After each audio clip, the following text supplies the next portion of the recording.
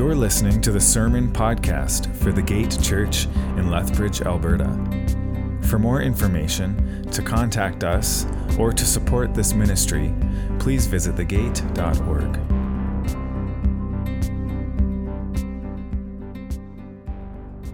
Wow. All right, let's get started here. I do believe that there is a common idea among some people who don't know Jesus yet, that they need to reach a certain level of understanding before they can start to follow Jesus. Or it seems to me, in my personal experience, that the belief exists that before you can even come to church, you need to have achieved a certain level of goodness, however you define that. In my old job, I was a welder, up to a few weeks ago, actually. Most everybody knew, or most everybody that I worked with knew that I was a Christian. All right, I wasn't hiding that or anything like that, and I regularly talked about it, and I sometimes invited people to come to church with me, or to, events or whatever. And I found it interesting that one of the most common responses to this invitation was something along the lines of, "Oh man, if I stepped inside a church, I'd probably burst into flames." Or, I just couldn't go to church. I'm not good enough. I'm not good enough to go to church yet. And it always made me really sad to hear this. People have these mixed up ideas of what God perhaps thinks of them, or what they thought they would have to bring to the table before they started to follow Jesus, even before they had any sort of relationship with Jesus. And the truth is that there was misinformation about who Jesus was back when he walked on this earth as well. It's not like people have changed at all. I think we're pretty the same. We all think about Jesus with different ideas of who he is and what we need to do before we can start a relationship with him. And so we're going to pick up this story, the narrative in the Gospel of Luke, in Luke chapter 9, verse 18. And this is soon after Jesus' disciples came back from their little ministry trips that Jesus sent them on, and having all things provided for them on those trips. All right, and then they come back, and then they are hoping for some time alone with Jesus, some quiet time to relax and rest. But we find, again, huge crowds finding Jesus, right? And we find the disciples, again, astounded at Jesus' provision to feed these huge crowds of people through the meager bit of food that the disciples managed to have. So they're hanging out with Jesus, and perhaps are beginning to see that maybe he's just a bit more than a good teacher. All right, so let's read Luke chapter 18, verses 18 to 27, and then we're going to jump to verses 57 to 62. We're going to be reading these two chunks of Scripture because they have pretty similar themes, and we'll come back to the stuff in the middle in later weeks. All right, so let's read. Now it happened that he was praying alone, talking about Jesus, and the disciples were with him. And he asked, "Who did the crowd say that I am?" And they answered, "Well, John the Baptist, but others say Elijah, and others that one of the prophets of old has risen." And then he said to them, "But who do you say that I am?" And Peter answered, "The Christ of God." And he strictly charged and commanded them to tell this to no one, saying, "The Son of Man must suffer many things and be rejected by the elders and chief priests and scribes, and be killed, and on the third day be raised." And he said to all, "If anyone would come after me, let him deny himself and take up his cross daily and follow me. For whoever would save his life will lose it, but whoever loses his life for my sake will save it. For what does it profit a man if he gains the whole world and loses or forfeits himself? For whoever is ashamed of me and of my words, of him will the Son of Man be ashamed when he comes in his glory and the glory of the Father and of the holy angels. But I tell you truly, there are some standing here who will not taste death until they see the kingdom of God." And then down to verse 57. As they were going along the road, someone said to him, again, speaking to Jesus, "I will follow you wherever you will go." And Jesus said to him, Foxes have holes and birds of the air have nests, but the Son of Man has nowhere to lay his head." To another, he said, "Follow me." And he said, "Lord, let me first go bury my father." And Jesus said to him, "Leave the dead to bury their own dead. But as for you, go and proclaim the kingdom of God." And yet another said, I will follow you, Lord, but let me first say farewell to those in my house."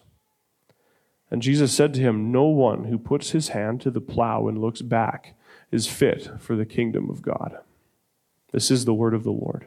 Let's pray. Jesus, thank you for these words. And I pray, Father, that as I speak, God, you would open my mouth and that, Lord, it would be the truth of you coming out, Lord. I pray that we would all have ears to hear your word today. Amen. So Jesus asks his disciples what the crowds thought about him. It's a pretty sensible question. The crowds and the people that had followed Jesus all over the countryside had some interesting ideas about who Jesus was. Some thought that he was John the Baptist, even though Herod had recently beheaded him. But maybe they just didn't know that yet. Honestly, news doesn't travel as quickly without the internet. Some thought he was Elijah, or one of the other prophets of old had somehow risen back to life again. But people knew that they liked Jesus, that he fed people. All right, that probably traveled pretty quick, that news. He performed miracles, and he was generally a nice guy to be around. All right, he didn't, chase kids away. He brought them close. He blessed them. He was a really nice guy. And they also knew that the Pharisees and other religious leaders didn't like him, which probably made him quite the interesting celebrity figure. He was an interesting guy to be around and listen to. But it does sound like really nobody had figured it out yet. All right? That his true purpose, his true being wasn't quite figured out among the crowds. But Jesus asks his disciples who they think he is. And Peter, being the spokesperson of the disciples, answered with, "The Christ of God." Now it seems that the disciples had an understanding that Jesus was more than just a good teacher or a prophet. They knew that he was the anointed one of God, the Messiah, the promised Messiah.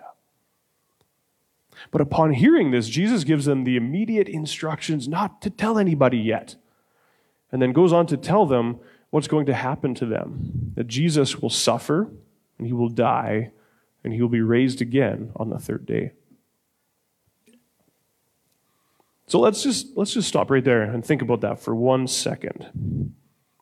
We know that the Jews were expecting a Messiah to come and to save their people. And we know that Jesus' disciples thought of him in this way, all right, that they perceived that he was Messiah. But they didn't know the full extent of what Jesus was going to do, to not just save the Jewish people from the Roman oppressors, which was kind of a common thought among them, but to save the whole world from the oppression of sin. So the disciples had an idea of who Jesus was, but they didn't quite grasp the whole concept about what Jesus was totally about. So how would you have responded if you were there and Jesus, you admit to Jesus he's the Messiah, but then he comes back and says, "I'm going to die and be raised again"? That would have been quite alarming and shocking for you to hear that Jesus to say these things. That's not quite the plan that the disciples had in mind. And if you look back at a different telling of this story in Matthew chapter 16, we see Matthew's account, and we see in his telling that Peter actually takes Jesus aside, and he's like, "Jesus, no, that's not how it goes." And he rebukes Jesus. Whew, that takes some stones there, because Jesus didn't agree with what Jesus had actually said. I can imagine that there was probably a lot of talk, a lot of discussion between the disciples about what Jesus had said. They would have been concerned and confused about Jesus' big plan of being the Messiah. And it wasn't, if we read further on in Luke, it wasn't until after the resurrection that Jesus opened their minds to the Scriptures and it actually made sense to them. So what I find very interesting here is that even though the disciples had figured out something that the crowds hadn't yet, they still hadn't figured out everything about Jesus. There was still a lot that they didn't know. They still needed to be around Jesus for things to make sense to them. The fact that they didn't know all the things did not disqualify them from coming to Jesus. In the same way, we do not have to have everything figured out before we start to follow Jesus. So Jesus responds to both the disciples and all the crowds, because it says, and Jesus said to all, and that's including to us. And this is what he says to all the crowds and all the people around him. If anyone would come after me, or if anyone would follow me, let him deny himself and take up his cross daily and follow me. The words here are for everyone. Not just people who have a certain level of understanding or who have already got to a certain point in their faith, but to absolutely everyone that comes to Jesus. No matter where we find ourselves, what level of faith or belief we have, Jesus speaks to us directly and points to where we must all go. That's a tough saying. It's a tough saying, and it would be hard for the crowds to hear. A beloved teacher talking about crucifixion, because that's what it was, and having to do something that only enemies of Rome would ever have to do. People who didn't agree with Rome were the only ones that had to carry their cross. But I'm fairly confident when I say that Jesus and everyone else living in that area at that point in history would have seen someone be crucified and would have seen people carrying the piece of wood that they would eventually die on. That was just the political climate of that day. Jesus' listeners would have understood the political aspect of what Jesus was saying. By following Jesus and carrying a cross, you are telling the world that you do not say that Caesar is Lord, but you are willing to deny your own desires and pledge your loyalty to a different kingdom altogether, the kingdom of God. So we, as people living in Lethbridge in 2021, have a couple thousand years of separation from that. But the call is still the same, though. Jesus is asking us to deny ourselves and to carry our cross and follow him, to pledge our loyalty to a kingdom that is entirely different than the popular empire that is all around us. Now, the cool part of this story, as we look at it, we can see another layer that the original hearers in that crowd that day did not see or hear. We can know that in a short amount of time after Jesus says these words, that he himself would carry a cross to his death. And so as we pick up our cross and follow Jesus, well, we at least know where we're heading, right? It doesn't change the fact that we're heading towards some sort of death, but we know where we're going. On top of this, we also know that Jesus' story didn't end with his death. His crucifixion led to his resurrection.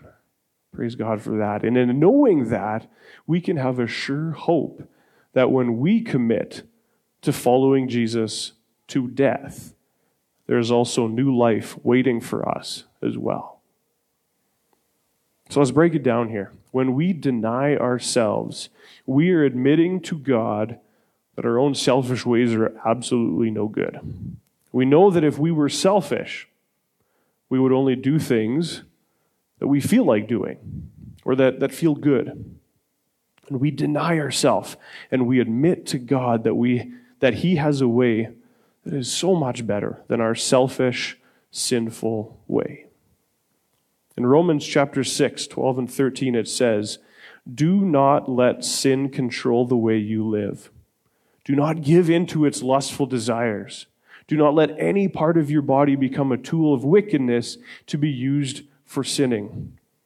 Instead, give yourselves completely to God, since you have been given new life. And use your whole body as a tool to do what is right for the glory of God. Denying ourselves is to give ourselves over completely to God. To completely turn our back on our sinful desires and give our whole bodies to do what is right and glorifying to God. That seems like a big ask, doesn't it? And as Dietrich Bonhoeffer wrote in his book, The Cost of Discipleship, he was a man that stood up to the Nazis in Germany. He said, "When Christ calls a man, he bids him come and die." It's pretty serious. And it would be a big ask. It would be if we were asked to do it by ourselves, if we were asked to do it alone. But we're not alone. That's the beauty of this. That's the joy of this. We are following Christ. He carried his cross, and he's asking us to follow him carrying our own cross. Jesus has done this already. He's carried his cross, and because he knows the way, we can trust him as he leads us down that way. And so we can agree with the writers of Proverbs, the writer of Proverbs in chapter 3, verses 5 and 6, when he says, "Trust in the Lord with all your heart, and do not lean on your own understanding. In all your ways, acknowledge him, and he will make straight your paths." Kneeling down and pledging our lives to God will not be the most understandable thing. But we can know that the one who we are pledging to follow is not only trustworthy, but he has gone on ahead of us, and he knows the path. We can carry our cross knowing that the path we are on takes us away from the dark sin that so easily entangles us and towards the death that Jesus already died for us. Paul talks about carrying his cross and walking with Christ to death in Galatians 2:20 when he says, "I have been crucified with Christ. It is no longer I who live, but Christ who lives in me. In the life I now live in the flesh, I live by faith in the Son of God who loved me and gave himself up for me." When we follow Christ with our cross on our backs, yes, we walk toward death, but it's the death of our sinful self. And through faith in Christ, we are raised again to life. And it's a brilliantly new life filled with grace. In Romans 8, verses 10 and 11, it says, "But if Christ is in you," and he is in you if you are following him, "although the body is dead because of sin, the spirit is life because of righteousness. If the spirit of him who raised Jesus from the dead dwells in you, he who raised Christ Jesus from the dead will also give life to your mortal bodies through his Spirit who dwells in you." When we admit that we are sinners and we give our lives to Christ and we accept him as our Lord and Savior, we receive the gift of grace, of forgiveness, and the Holy Spirit. We die to our sinful selves and we receive the new life that is promised us in Christ Jesus. Now, we can't do this on our own power. We can't try to save our lives because, as Jesus said, we will lose them. It doesn't work. It doesn't work to try and gain the whole world and all the things that we might think are good, because we will forfeit our very lives in the process. I want to let you know what you're signing up for if you decide to follow Jesus. So if we go back to the Luke passage, a man tells Jesus that he will follow Jesus wherever he will go. And Jesus responds by saying, "I can't promise you comfort, or I can't promise you riches, or anything like that." Jesus didn't have a home to go and sleep in. And so if we follow Jesus, we deny ourselves the impulse to go where it is comfortable. To another person, Jesus says, "Follow me." And that man says that, "I need to go and bury my father first." And Jesus responds by telling that man to leave that responsibility to someone else and go and proclaim the kingdom of God. Jesus wants us to put him first, not our families, nor the cultural responsibilities that we might have, but to go and do what Christ has commanded us to do. A third person comes and says he wants to follow Jesus. "I really do, God." But he needs to go and spend more time with his family first. He needs to say goodbye. Jesus responds by saying that no one who commits to the life of following Jesus should look back at anything, even if it's a good thing like family. So all these interactions, and I'm sure there was plenty of them that weren't even recorded in the Bible, but all of these interactions point to one thing, that Jesus demands that we follow him completely. The path might not be comfortable. It will lead to sacrifice, and we cannot look back with fondness to what we have left behind. In the movie The Hobbit, Gandalf the Wizard says to Bilbo Baggins at the beginning of his adventure, "You will have to do without pocket handkerchiefs and a great many other things before we reach our journey's end, Bilbo Baggins.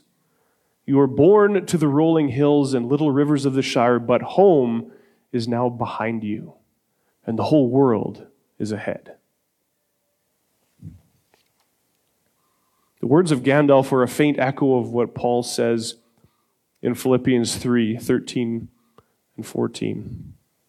"But one thing I do, forgetting what lies behind and straining towards what lies ahead, I press on toward the goal for the prize of the upward call of God in Christ Jesus." To me, this doesn't sound like someone who is dreading a life of following Jesus as if it were some sort of hardship. It sounds like a joyful adventure that awaits us as we leave our sinful life behind and we run joyfully toward the prize which is found in our life with Christ.